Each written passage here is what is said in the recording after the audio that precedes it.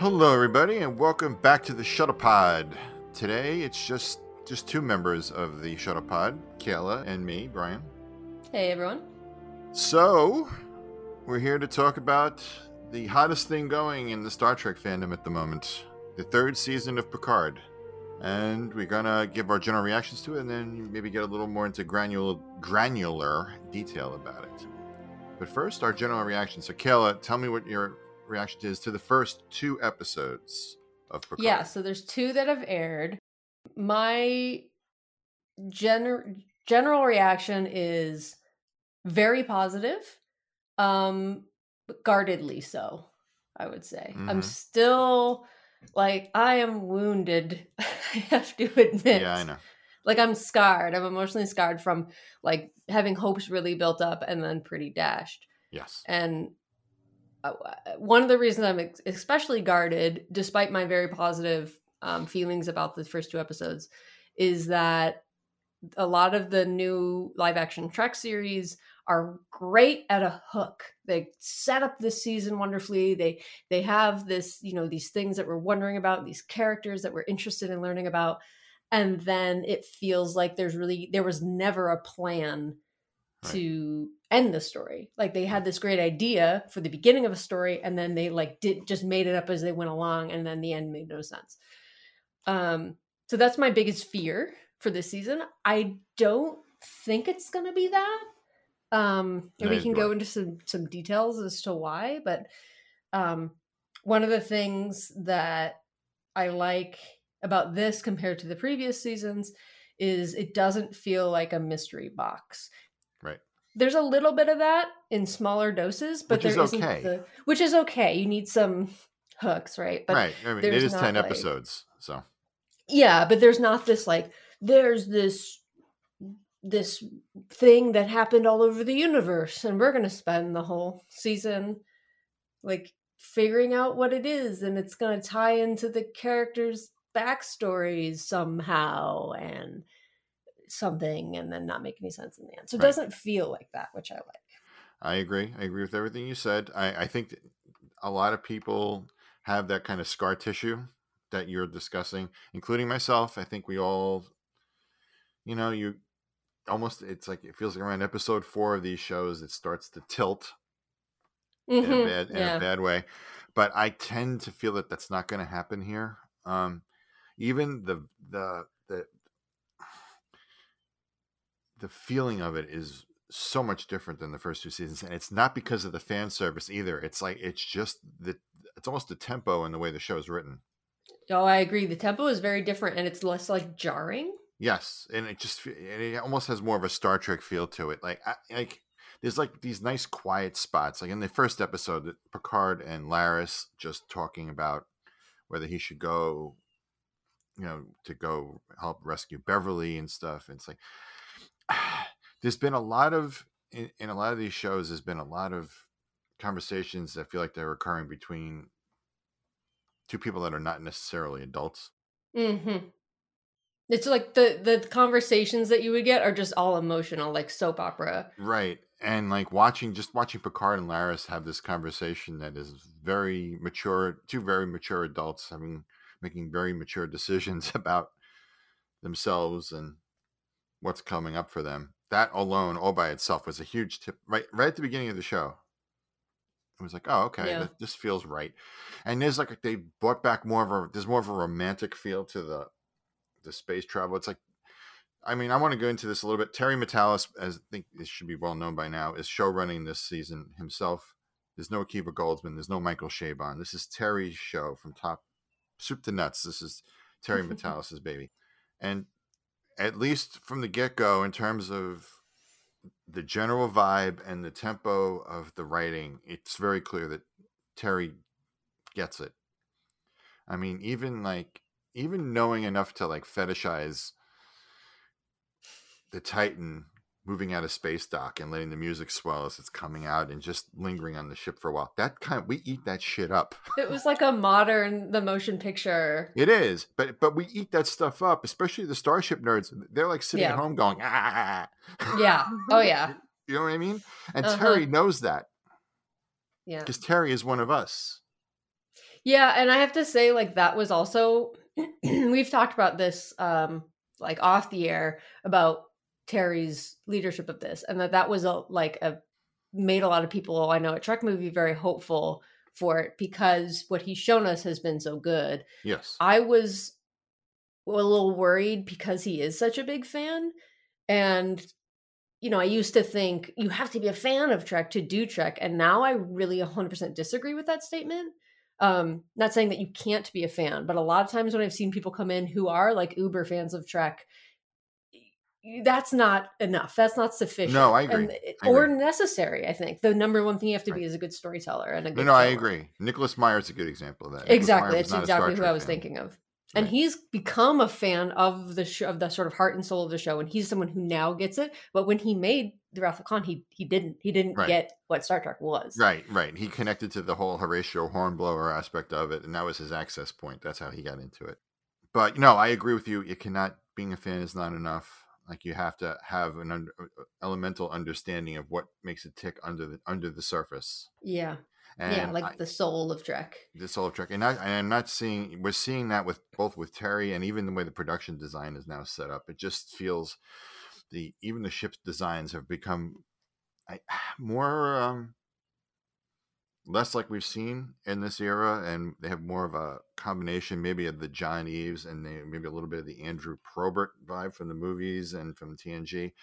There's it feels like much more of a normal evolution of what we saw from the end of TNG up until now. It's like, okay, yeah, I could see where we've been 30 years and we're at this point now. Okay, I get that.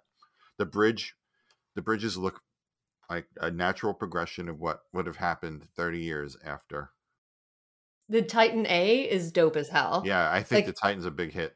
It's so retro, I think. I'm not like a Star Trek nerd, so I'm probably going to have the wrong opinions about it. But to me, I was like, oh, that's like very Constitution classy. Yeah.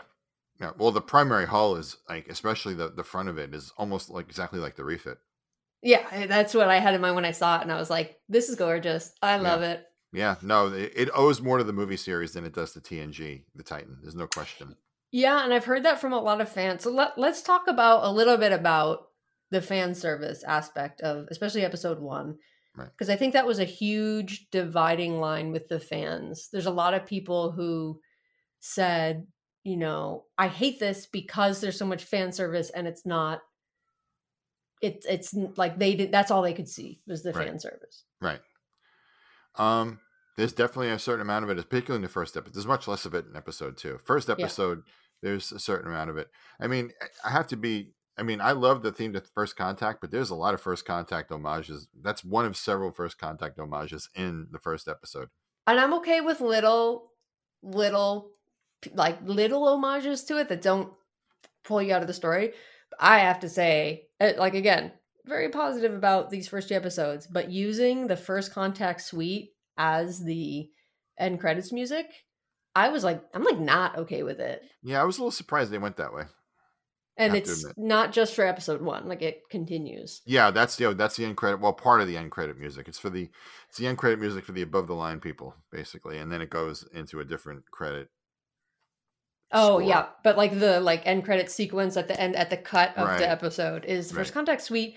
Right. And like, to me, maybe this is one of the fewer times where like my personal Trek generation, like the stuff closest to my heart, is being tread upon. Because like I love the original series, right? But I didn't grow up with it. And like even some stuff from TNG, like one of the things I connect to the most in Trek is the movie First Contact. It's probably the thing I've seen the most. And like that suite, like I can put that on in my car and pump up the volume and like start crying and just getting into the music. My friend actually used that as her music, the music at her wedding when she walked down the aisle. Wow. Was that suite. And so it's like really important to me. And it just felt like random when they threw it at the end. I was like, wait, what? Well, I wouldn't call it random. I mean, it feels associated with what they're doing to some degree, but yeah, it surprises me that it's not just using its own original theme and being its own thing in that sense. Especially because the music that they're using throughout the show, I love. I think it's fantastic. Yeah, yeah. They have a new composer this season, and that's another thing that feels more right now than it has. Even the end credit music that plays after the first contact is very Trekish. Yeah, and you can feel almost homages to other motifs, not copies. Right. But I felt like there was even some homages to the J.J. Abrams music in certain parts, like certain little motifs within the music, Yeah. which I loved. I thought, and like I said, without copying it directly. So, and there's fewer abuses of the sting, as I call it, the dun dun dun dun dun dun dun dun. I'm guessing we're going to hear that though before this is over. I know. That's But okay though. As long as it's not overdone and it's done in the right spot, it's totally fine. I feel like if it were me, you could use that like twice, maybe in an entire season, because it's like a reminder that you're going back to the OG instead of like reminding you every few minutes. Like, hey, remember Star Trek? Right. But there's less of that. I feel like they use the fan service as an access point to get you into the season, and then it kind of diminishes. It's there's no question, but like they start to, as we've discussed, fan service isn't necessarily a bad thing if it's presented the right way. Yeah. If it's weaved into what you're doing, I'm okay with it, provided you don't overdo it. But yeah, I don't feel like we're at that point yet. A lot of people have said that the first episode, they thought it was very overdone with the fan service. I didn't have that initial reaction, but I can understand why people would. Yeah. But like we've said, it drops off a cliff, I think, in episode 2, and I'm expecting that it's going to continue to decline in terms of the overt. Right. Remember Star Trek? Yeah, there are certain nonverbal things that come up that are also salutes. They don't get into it. They're just kind of there.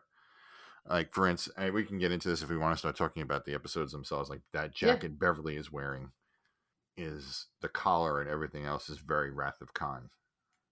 The field jackets from the Wrath of Khan. She's wearing something very similar. But like that makes sense. Like you said, it's like there would be certain like sort of fashion motifs, right. in real life that would carry out. So that I'm totally fine with, because it's not stuff like that. That's what I mean.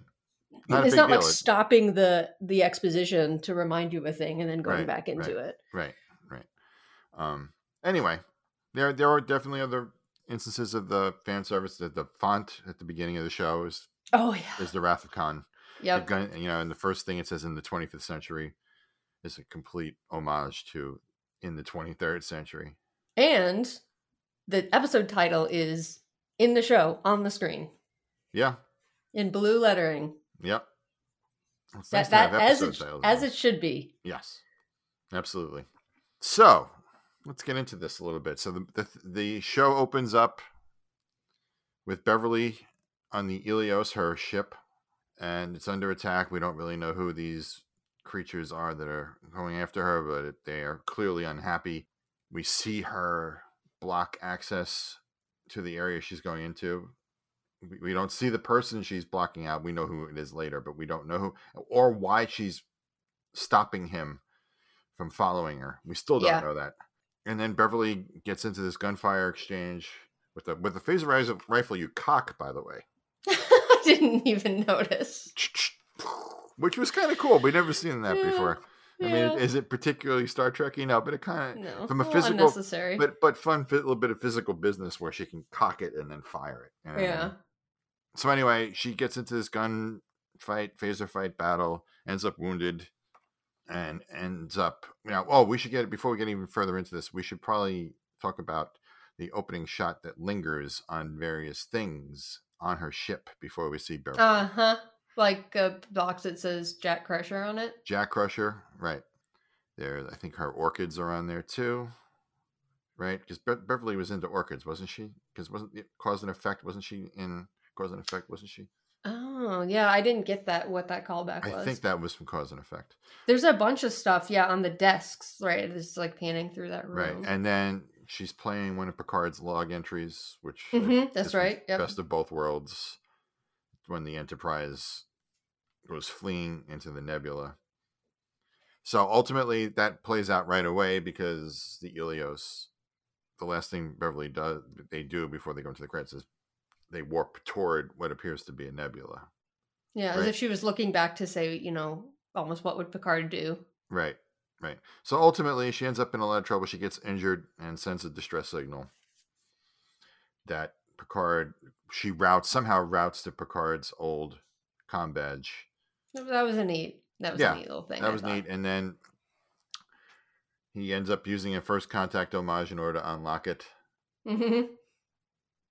I forget something about Alpha Tango, and that opens it. But that's I think that's the code he uses at the beginning of First Contact after he wakes up from that Borg dream he had. Oh yeah, with the thing going in his eye. Yeah. So finds out Beverly is in trouble. She sends him this thing, tells him to trust no one. Yeah, Don't go to Starfleet. That's a little bit of a mystery box. Yeah, it is. Yeah, we don't know why she feels that way. We may find out soon. And that's what I was wondering when she first locks question mark person into out of the bridge and they're banging on the door. I'm thinking, is this person someone she trusted, but now they're she's worried that they're being taken over by an alien, right, or something, so she can't trust them, or she just can't take the risk not to trust them, so that's why she's that was my first thought, was because of that message. Right. So Picard gets this message, grabs Riker very quickly. They go to Guinan's bar. Guinan's not at the bar. No. And there's a bunch of Eaglemoss ships. With the Eaglemoss stand. They didn't even make a new stand for it. Yeah. Which was great. I thought that was fun. They must have got cute. Ben Robinson must have really gotten a kick out of that when they asked him to do that. To be fair, it does look a little bit out of universe. Little plastic stand things, but if you know, I guess, and it's kind of cute. I'm looking below my TV. I have a couple of those with that exact stand, and I'm like, oh, it looks familiar. Yeah. And then they find out that the code that she gives, which is called Hellbird. Yeah, is that something we were supposed to remember? No, I believe that's a retcon. Okay, because they're of course you wouldn't have known that because you were. Yeah, I don't recall anything like that happening during Best of Both Worlds. Yeah, but they're you were incapacitated. Yeah, you were incapacitated at the time. Yeah, right. So I like that they give that reasoning why Picard wouldn't know it. I was just making sure that I didn't forget something. I don't recall anything remotely like that. Okay. I think we would remember that kind of code word too. Yeah. So they unlock it and find out that these coordinates lead to an area right outside Federation space. As always. So they decide that they have to go rescue her. They have to figure out how to do it without drawing too much attention. So somehow Riker thinks it's a good idea to call up his old ship and see if he can bullshit his way. Did everyone else know that this was a terrible idea when he first said it? Because I was like, this is a terrible idea. This is a terrible idea. Especially just the two of them. They are two old dudes. They are. And they didn't if it were Search for Spock situation where they had people in all these different places to help them steal a ship, that would be slightly more realistic, but they're just let's just fucking turn up and so it's not a well thought out plan. No, it's ultimately really not. And so we get to meet Captain Liam Shaw. Yeah, screw that guy. Who sniffs out what they're doing pretty quickly. He's an interesting character. We got to talk about Shaw a bit because I think he's definitely becoming a popular figure in the fandom at the moment. I'm worried that they made him too irredeemable. So here's what I think. I think this is my personal feeling about it. I think he has every right to be mad. Absolutely. I think he knows they're both full of shit. Absolutely. But I also think that the way he handles them initially at the dinner table and then in the quarters he puts them in is going out of your way to be an asshole. Oh yeah, and the fact that he won't even call Seven by her chosen name is just beyond the pale. Yeah. Horrible. And he's a terrible leader. He's not on the bridge. He's just screwing off in his own in his own quarters or whatever, where like work is happening on the bridge. And so far he seems like a terrible leader, terrible person. Like, yeah, I get that he has a right to be mad and that he has a right to be a little bit of a dick, but he seems like he's going out of his way to demean people. Yeah, although he does believe in Seven enough to let her leave Doc. He doesn't even come to the bridge. He lets her do it. Well, that's what I mean by like he wasn't even there. Like, I guess he trusts her, but it seems like he just like couldn't be bothered. That's the impression I got. I don't know if I get the idea that he talks about how the ship runs like clockwork, and like he seems to take great pride in the fact that he crosses every T and dots every I. He quotes regulations a couple of times. He's very kind of like, not entirely by the book, but pretty by the book kind of a starship captain. I just find him interesting because he's like and this is one of the things I like about this season so far is that he's not a great person, but he's also not completely wrong about some of the things he's arguing about. Like in episode 2, I mean, it's kind of ridiculous that they've gotten dragged this far into this situation. And he's right. He's worried about 2 or 3 people when he's got 500 people on that ship. I mean, he's completely right about that. He is. They have no business being there. No, they don't. The Titan has no business being there. That is Riker's fault, and Riker and Picard's fault that they are there. Yeah. And, he's got to, and I think about how Picard and Kirk used to deal with this too. You get these dignitaries, these admirals and these ambassadors and all these other people that come on the ship and are a pain in the ass. And Picard and Riker were doing exactly that. And they were interfering a lot. Yes, they were. But I'm looking back at times that happened on Kirk's Enterprise, and he wouldn't have acted like that. He would have given them the respect that the title deserves up until a point where he felt that they were crossing too many lines, and he'd be like, no, this is my ship. Right. Well, that's kind of what he was trying to do.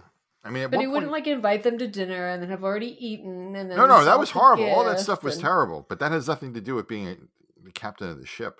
I don't know. I kind of think it does. I mean, I think it shows what kind of a person he is and what kind of a leader he is. And like, especially how he treats Seven of Nine. To me, he's like gaslit her and is a completely toxic person. Like, she's depressed and miserable and hates her life. That's not a good leader. But see, this is what I mean, though. Like, there's all these shades to it. There's very interesting stuff here. Like, he's horrible at certain things and he's right about others. Just because he's right, though, doesn't mean he's a good leader or a good No, captain. Of course not. But that's not the point I'm trying to make here. Sure. There's less of a binary going on with the characters in this season. It's like there's a certain Jellicoe vibe to this guy. There really is, and that's been pointed out too. Yeah, I can see that. It's just interesting to see them layer the guy. So he's not great at this. He's wrong about this, and he's not great at this, but he's got a great point about this and this and this and this. And it's interesting to watch Picard and Riker not be right. Yeah. They are not right. No. They have no business being on that ship, endangering those people, nothing. They have no reason to be there. Yeah. And at the end of episode 2, when Picard countermands him because all of a sudden he finds out he's got a kid. Yeah. Yeah. I mean, that's like, boy, oh boy, that's a lot. So how do we feel about Beverly and Jean-Luc's kid? I don't know. I wonder if he's actually his kid, or if he's a blend of him and somebody else. We're going all over the place here, but it's that kind of a show. I don't know. I don't know if I'm sure you've noticed in the end credits, there's a DNA helix in the end credits. Yeah, so I'm like, is he some kind of clone situation? I wonder if he wouldn't exactly be a clone of Jack Crusher, because then Picard would recognize him. Yeah, true. But I kind of wonder if he is a blend of Jack and Jean-Luc somehow.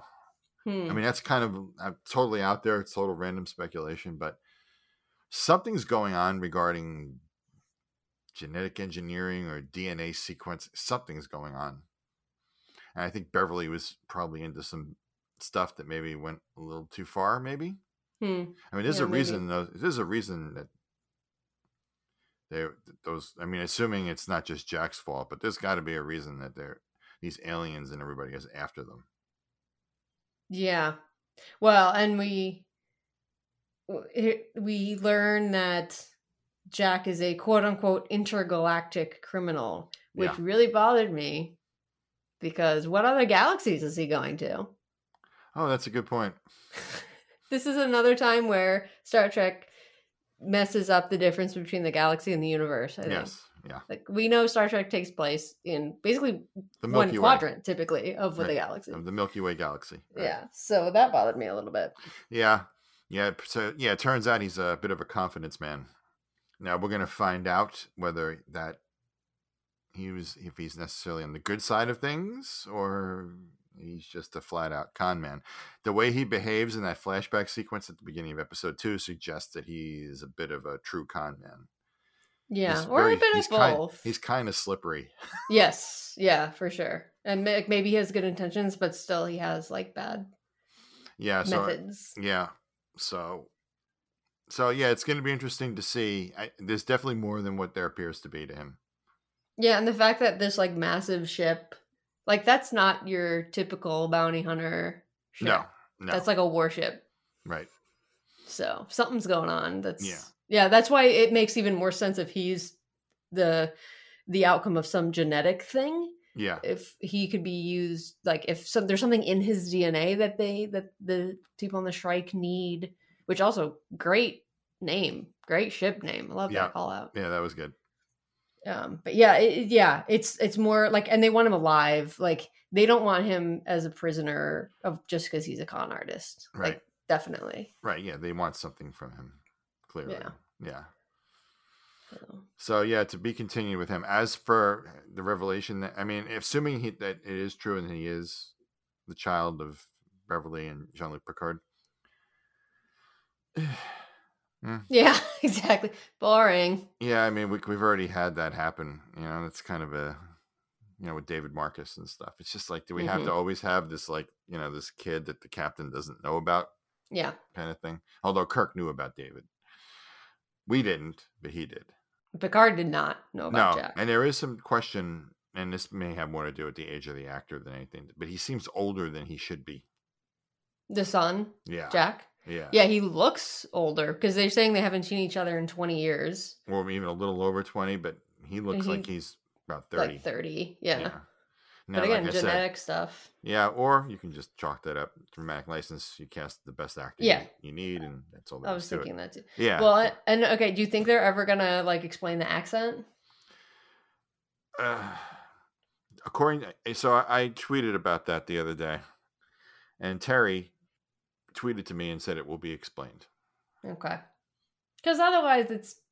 Yeah, it's like, what is it? All of a sudden, our accent's suddenly genetic? Yeah. I don't like that. I don't like that at all. Yeah. Oh, and I want to talk about one other thing. How weird is it that Beverly named her son after her dead husband? Yeah. That is not only, but is not even with him, is with another man. Yeah, I guess. But then they were best friends, Jack and Jean-Luc. I could believe it. Yeah. I could believe it. I can see why it would be a little weird, but I can see why someone would do it. Yeah. And because it's been so long. Jack's been dead for, 40 years? At this point? I know. I wonder what Wesley would think about that, though. Yeah. He might be a little weirded out by that. Yeah, maybe. Because his dad's name is Jack. I don't know. And maybe Jack was a family name that went back farther. Yeah. I could see it. I do find it curious, though, that Beverly has Jack's, I don't know what you call that, locker or whatever that. But is that OG Jack Crusher's locker, or is that new Jack Crusher's? Well, he's not in Starfleet, the new Jack Crusher. Oh, true. Yeah, of course. That is Starfleet. That's a Starfleet. Yeah, it's like I guess their equivalent of like a Foot Locker. Yeah, because you're right. When I first saw it, I was like, "Oh, Jack Crusher, interesting." It's like she has her husband's stuff, and that makes sense. So, but why does she have it there? Yeah. I mean, I was gonna say maybe just cause, but like everything in that scene was supposed to be some kind of there's a tip off for something else, right? Yeah. Right. Yeah, so I like your idea of the blended DNA situation. Yeah, we'll see. It certainly feels like it's going that direction, so we'll have to see. I think it's gonna be a while before we find out. That's okay. Let's see. What else we got to talk about? Well, we haven't talked about So, in my opinion, we've so far talked about like the most interesting part of the show, but we haven't talked at all about the B story. Rafi. Rafi. Yeah, poor Rafi. I know, like, there's parts of it that I like. Yes, me too. But I'm also like, every time it goes back to Rafi, I'm like, Jan, get back to the Titan. The only time it's boring with Rafi is when she's on the La Serena talking to a screen. Yeah. Or doing Google image searches. Oh my God, I know. That's seriously. the stuff I don't. The stuff in the La Serena is painful. When she's out and about, I like that stuff. Yeah, it was so like, I don't know, it was a little too obvious to me that she was faking being an addict or whatever, but whatever, that's fine. Well, it looks like that could end up being a challenge to her again, since the undercover part is starting to get a little too invasive into her life, it looks like. Yeah. It's curious, they didn't drag out the mystery of who she's talking to for very long, which is good. Yes, good. Yeah, thank you. That is very good. And we should get to that right away. She's talking to Worf, who's apparently now in Starfleet Intelligence somehow. Sure. Well, maybe as like a Klingon envoy. Maybe, situation. But he's clearly involved in Starfleet Intelligence because she's Starfleet Intelligence. Yeah, yeah. But maybe, I mean, you would think that the Klingons and Starfleet would have some kind of like crossover intelligence operation. Yeah, maybe. Because I guess Worf is not currently in Starfleet then. I wouldn't think so. Yeah. The last time we saw him in Nemesis, he was in Starfleet, so. Yeah, true. So yeah, they spend a lot of time she's trying to find out all this information about the red lady. The red lady. I love how she like legit just Googles red lady. Yeah. Google image search. I was like, come on. Like, that's not how this works. Yeah. And it's Rachel Garrett. The captain of the Enterprise C. Yeah, that was a nice little call out. Yeah. And so the thing she's looking for, by the way, is this quantum tunneling technology. I believe that's what they call it. Yeah. It's a portal weapon. Yes, whose dangerous properties are pretty obvious once that you see with them actually use it. When they was it a recruitment center, I believe? Yeah, I was like, I wish they had made that a little more clear that's where she was going, because it made it seem like it was all of Starfleet headquarters. Yeah, and it's not even on Earth. I don't think it's a district. Oh, really? I don't know if that was Earth or not. I think it was. She kept saying District 17. Is that what I?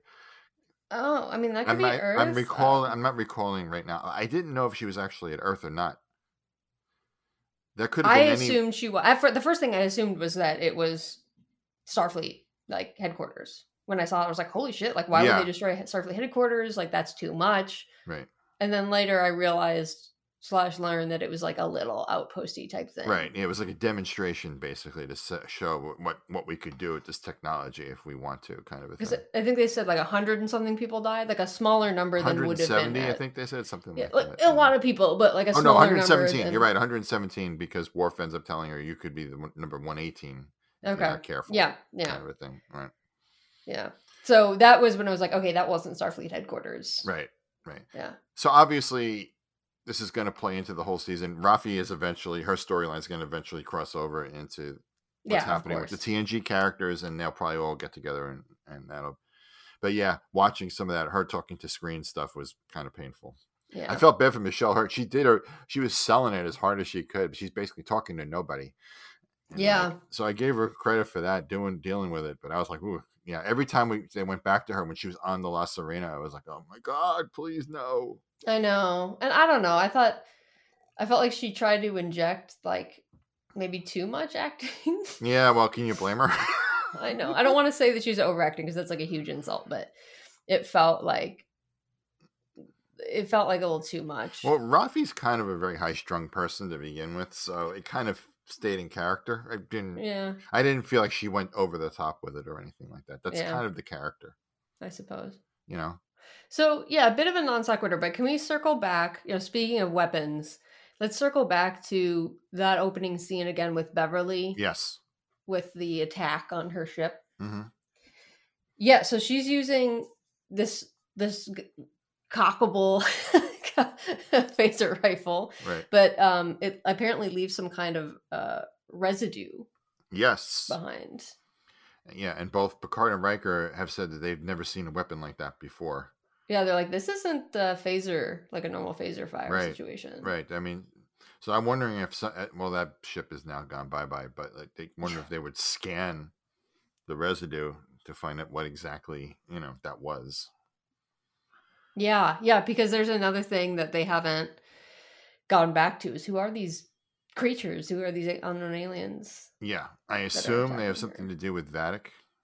Yeah, I think so too, and I think because we've seen, it seems like there's multiple different. It's not like a single race that's after Jack. Yeah. It's, I mean, maybe that's part of it, right? We're seeing all these different people, all that look different, that look alien in ways that we've seen or not before. Right. So there's definitely something there, because it's clearly not like, I mean, to me, it's clear that there's not, 8 different planets looking for this guy, because no one's ever heard of him. Starfleet apparently isn't really aware of him, and at least not on a major scale. Right. So yeah, he's an intergalactic criminal, but according to them, on the con man level, not on the like terrorist level of there's multiple planetary governments. Right. He's like a Harry Mudd type. So I don't know if these people are mercenaries or part of some splinter group or something, but it's clearly like there's multiple entities involved, coming together. Yeah.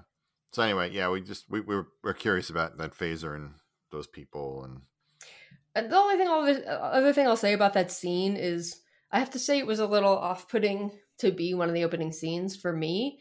It's like Beverly Crusher, the medical doctor who would always uphold her Hippocratic oath, is in a firefight with aliens. Yeah, but that drives home then what kind of situation she's in. What would push Beverly Crusher to get to that point?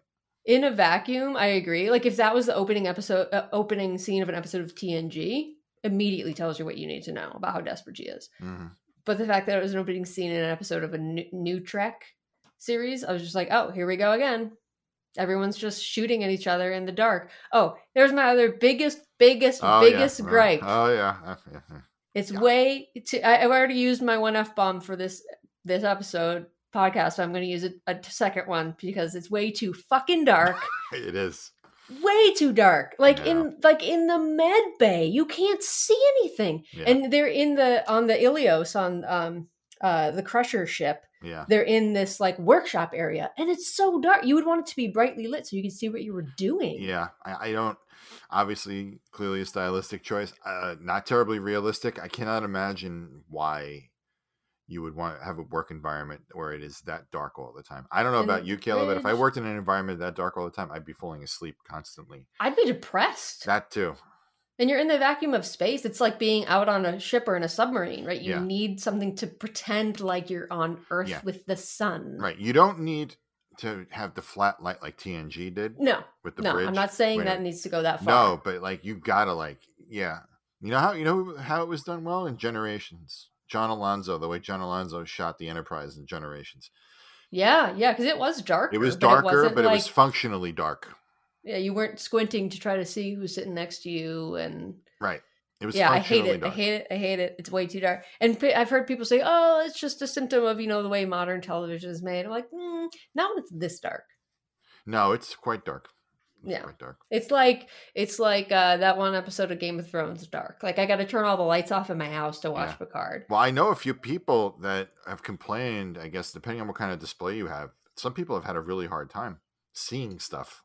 And my TV's kind of old. It's an older one, so it's not the the OLED, or like OLED can produce like amazing blacks, right? Because it can actually turn off the pixel completely, so it's truly black. My TV doesn't do that. Yeah, I have an OLED TV, so it looks good on my TV, but it's still too damn dark. It's still too but at least you have more contrast. Mine's a little bit gray washed because it's not an OLED TV, so it's an LED. It's an LED TV. It's an LED TV. Yeah, it's an older one. Yeah, black levels are not great on LED TVs. Yeah, so I lose a lot of contrast because of that. Yeah, that is my only complaint about the ships themselves. Other than that, I love the exterior of the Titan. I love the interior of the Titan. Mm-hmm. It's just the light levels. I agree. And there is, so another thing I'd like to say in general, and this is sort of related to that, about this season so far, is It has some stumbling blocks, but they're stumbling blocks that feel to me like the first season of a new show. It feels like episode 1 had like pilot episode syndrome. Well, yeah, it's restarting. Well, it's also trying to soft reboot the show. But it really feels so. A lot of I think if this were the first season of a show, it would make a lot of sense in terms of you see what they're laying out and you can understand how they're going to evolve and change and grow and make things a little different. So I could see if there was a second season of the show, I could see it lightening up a bit. I could see some of the characters falling into place a bit, because it just, to me, it has like first season syndrome, and that's not a bad thing. Right. It's just, I think it's actually a good thing in terms of the negative things about it. I think can be chalked up to growing pains, basically, is what I'm saying. That may go away pretty quickly. We'll see. Yeah, I hope so. But there's only 10 episodes for them to do it. Yeah, no. The problem is Terry's trying to give you the new lay of the land, and he has to do it really relatively quickly. Yeah, he has to tell you where everybody is now. There's a lot of narrative housekeeping that has to be done, because he's got to bring everybody back. Oh, what have you been up to? That kind of a thing, you know? Yeah. And that is the problem with reunion shows. You have to service that stuff. Yeah. Yeah, they can't just show up out of nowhere. Yeah. Should we talk about our adversary? Yeah, we haven't even talked about her. Vadic.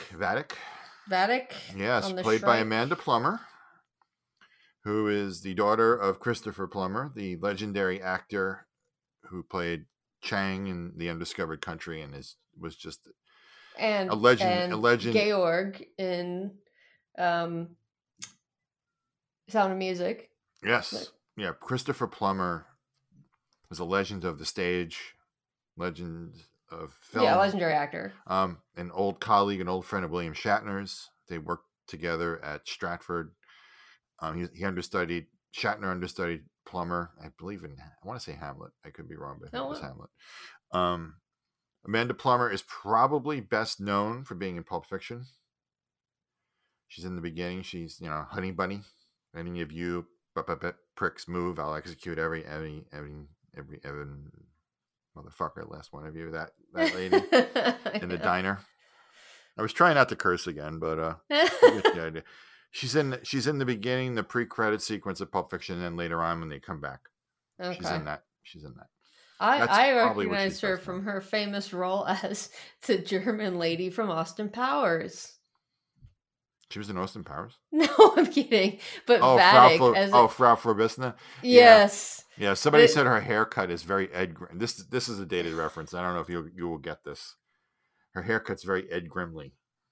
That was a character that Martin Short played on Saturday Night Live. Oh, yeah? Her haircut looked just like that.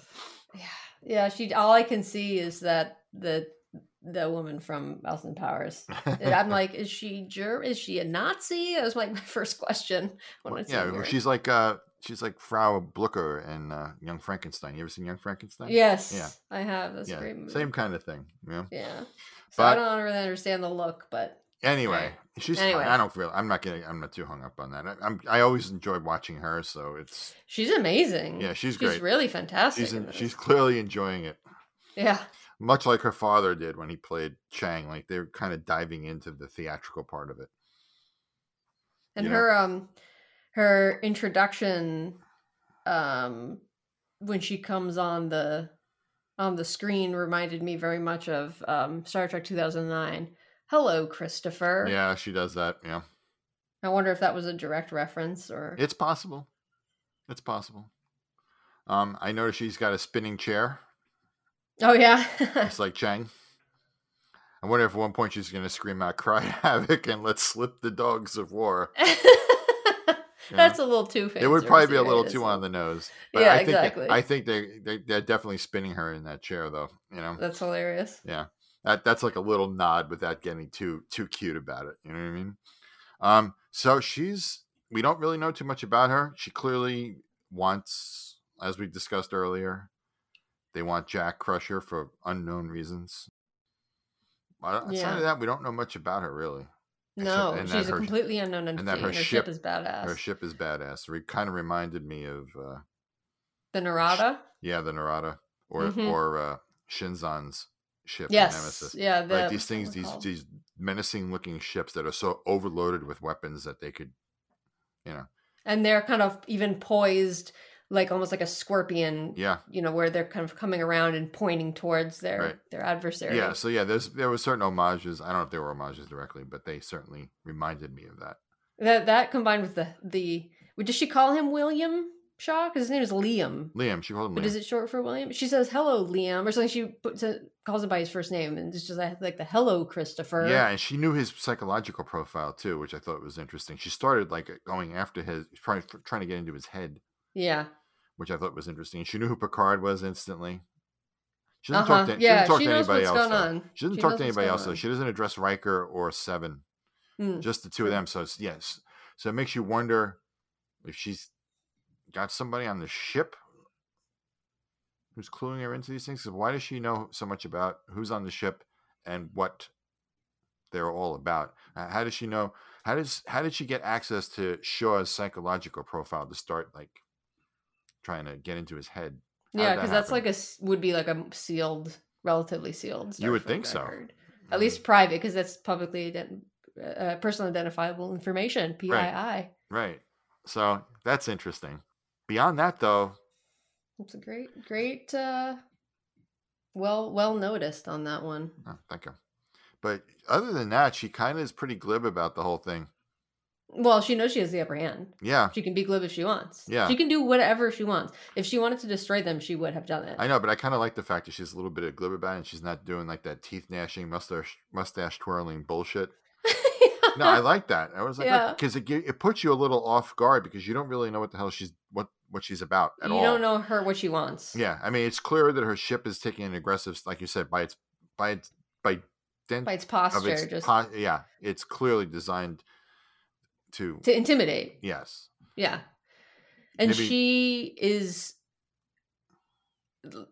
talking about the way that she talks about the Shrike, as her ship's called the Shrike. Right. And she talks about the way that a Shrike attacks. Right. So, yeah. So it's still early days with her. We don't know enough about her to really venture much more beyond what we've done.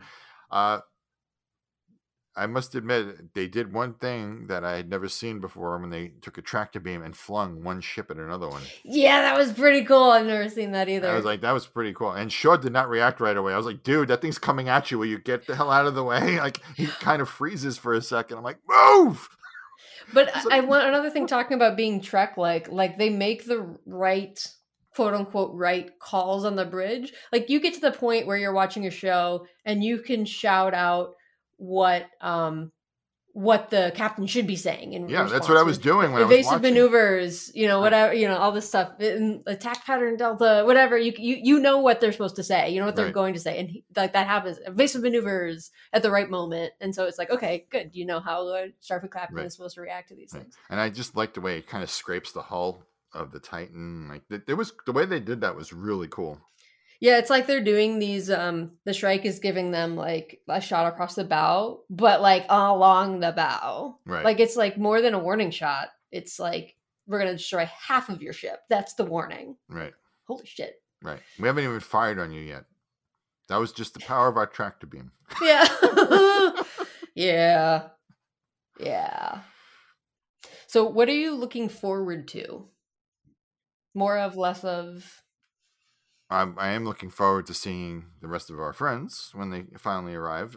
And I'm glad they're all coming little by little as opposed to all at once. It seems like Deanna might be next. Mm-hmm. I don't know how much she's in it. Yeah, Marina doesn't live in the States anymore. After her husband passed away, she moved back to the UK. Yeah. So, I don't know how much she's going to be in it. Yeah, we'll see.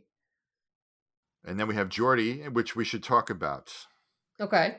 Because there's something in the end credits, and there's something connected, which I think is connected to Geordi. And the first episode, Picard mentions that Geordi runs the Starfleet Ship Museum. Oh, okay. Yeah. Mm-hmm. Uh-huh. Mm-hmm. And the end credits, as I'm sure a lot of people have noticed, there is a thing that there's a listing of the ships that are in that museum, or at least some of the ships that are in that museum, and they are the Voyager, The USS. My handwriting is horrendous. I feel like it says Pisner, but that may not be right. Sorry about that, folks. But it looks like a TOS. It's like an NCC 1500, so it's like a TOS era ship, maybe even a little older than TOS era. Then the Enterprise A and the Excelsior. So I would imagine, since those are being mentioned in the end credits, we're probably going, not necessarily they're going to be in action or anything, but I suspect we will see them. Because Geordi will be, there's no reason to put that there and connect and then have mentioned that Geordi's running the museum if you're not going to show them. We should do a short little podcast about everything that's in the end credits and what we predict, how we predict they're connected to the story. Because there's a lot. Maybe you could do the end credits. Well, we can talk about the end credits here. I mean, I made a list of stuff. Okay, so yeah, so let's do that then. Let's talk about the end credits. I'm just gonna go through. I've pulled it up actually here, and let's go through it. Okay. So okay, there's a schematic of what I think is the Shrike and like an alien interface on a panel, a computer panel on a ship. And I have is that the one that has the alien language on it? Yes, yeah, and it's got like a golden colored schematic of what looks like the Shrike. There's an LCARS LCARS interface. I don't see any Easter eggs in like the numbers that are written there. Oh, what did that say? Bird of prey. There's a ship schematic, and it's pointing out different parts of the ship. There's Klingon, secondary waveform accelerator. It's pointing out different parts on the bird of prey. There is the double helix. Yep. It's this very techie looking double helix too. Mm-hmm. Almost looks like sort of like isolinear chip type lines making up the AC. Oh, that's a good. I didn't even notice that. That's a good point. I mean, not quite, but it's futuristic looking. It's not just little bars. It's like a little design. So spinning double helix.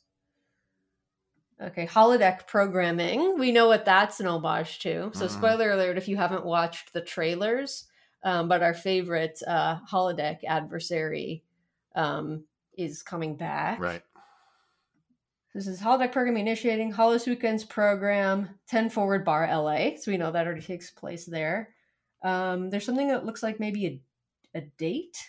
Is V.012113.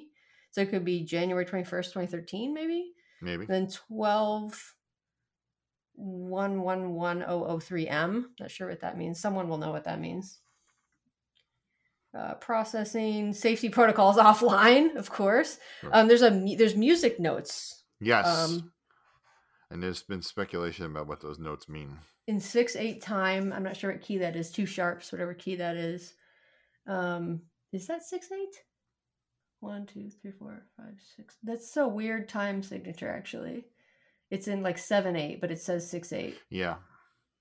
I'm not quite sure what that is. Oh no, I'm wrong. It isn't. It is, I think, in 6/8. 1, 2, 3. 1, 2, 3, 4, 5, 6. Yeah, okay, I was wrong. It's in 6/8. Yeah, I should try playing that and see what it sounds like. I think someone already has done that, and I just didn't see what it was. Okay, so there's the music playing. Now there's like a head with like a map like inside the head. Yes. Like I think it's a head, like a skull. Yep. With like neuron map or something. Yep. There's a blurry LCARS looking interface. There is now a ship, a Starfleet ship, which is probably the Titan, I guess. The Titan A. It looks like the Titan, yeah. Okay, official Starfleet war damage report. USS Constance, Constellation class, right. Status lost in action, redacted. Yeah. So that's interesting. That's interesting. And the Constellation class was the original Stargazer. Okay, there's the Titan A again. There is a Starbase. And there's something that says NCC 80107. Oh, there's a Starbase with what looks like the Defiant circling it and the Voyager circling it. Ah, that's the museum. Yeah, probably. That's got to be the museum because that's the Voyager for sure. Okay, another LCARS interface. Fleet Museum, Atham Prime, USS Voyager, USS Pioneer. Pioneer, thank you. Sorry about my USS Enterprise A. Some more LCARS stuff. Transmission encrypted, passcode required, Myriad codec authorization, Picard 47 Alpha Tango. Alpha Tango, yep. Accessing. Starfleet Officer Performance Evaluation Captain Liam Shaw. So that's probably the document that Vadic had. Right. Oh, yeah. And then do not seek blame. Do not seek anger. More. These are DNA sequences, the CGT, CC, AGT, that stuff. Biomed System 3069.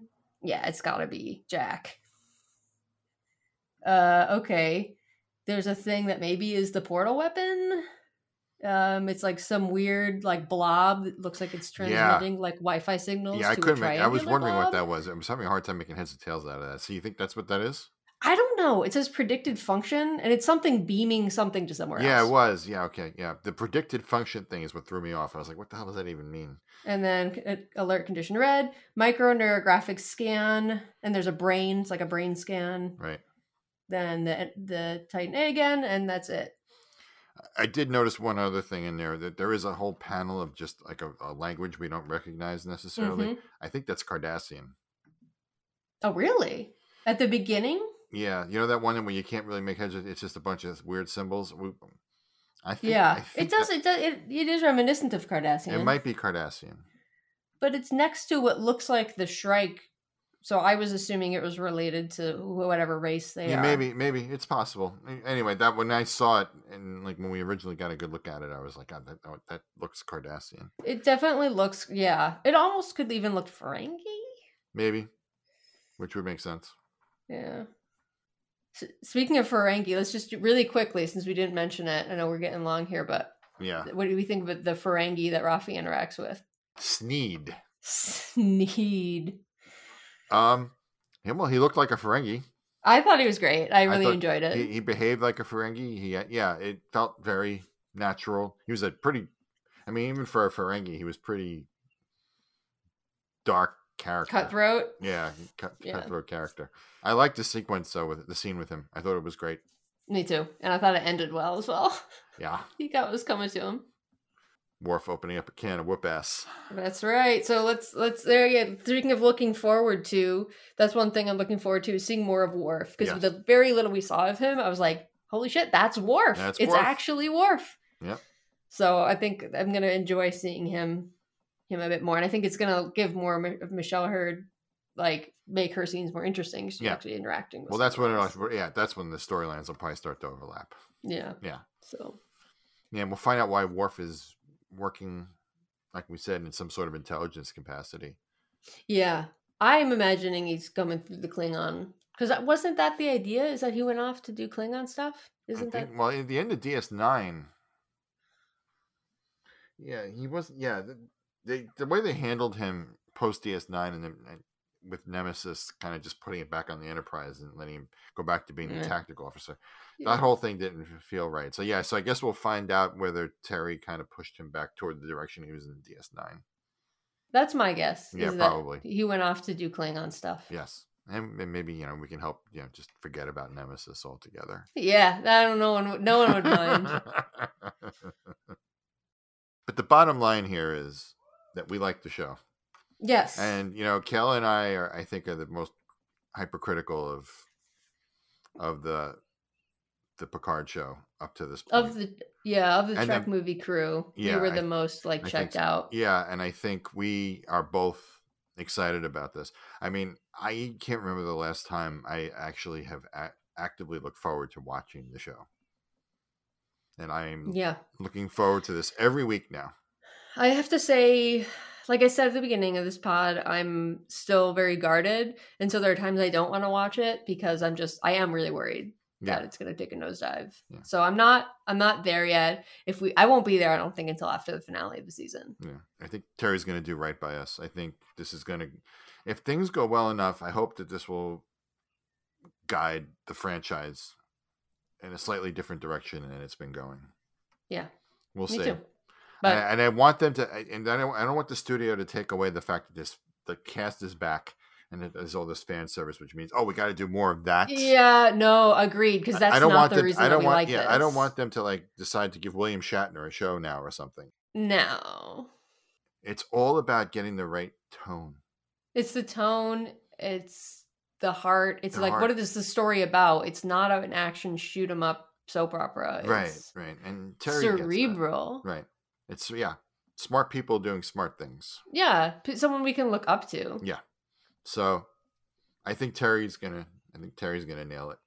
I'm I'm pretty confident about it. I hope so. Yeah, and I think the fan base definitely deserves this, and the TNG cast deserve a lovely farewell.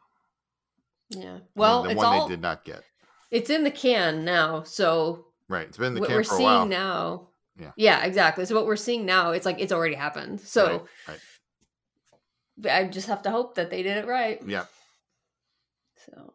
All right. Well, we're going to keep watching, and we hope you guys do. I guess depending on how it goes, maybe we come back after the next 2. Maybe we'll do it every 2, depending on how.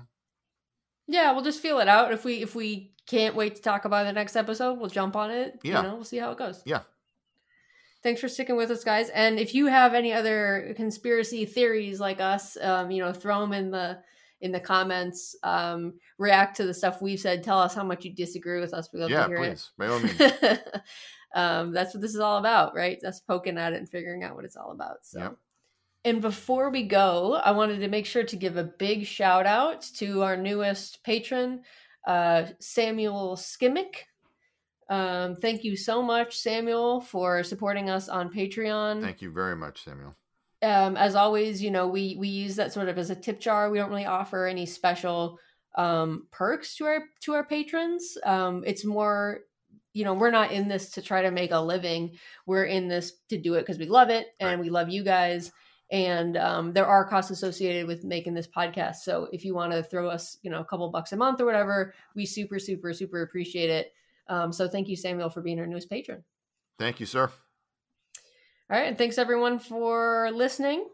And we'll see you soon. Bye, guys. Bye, everybody.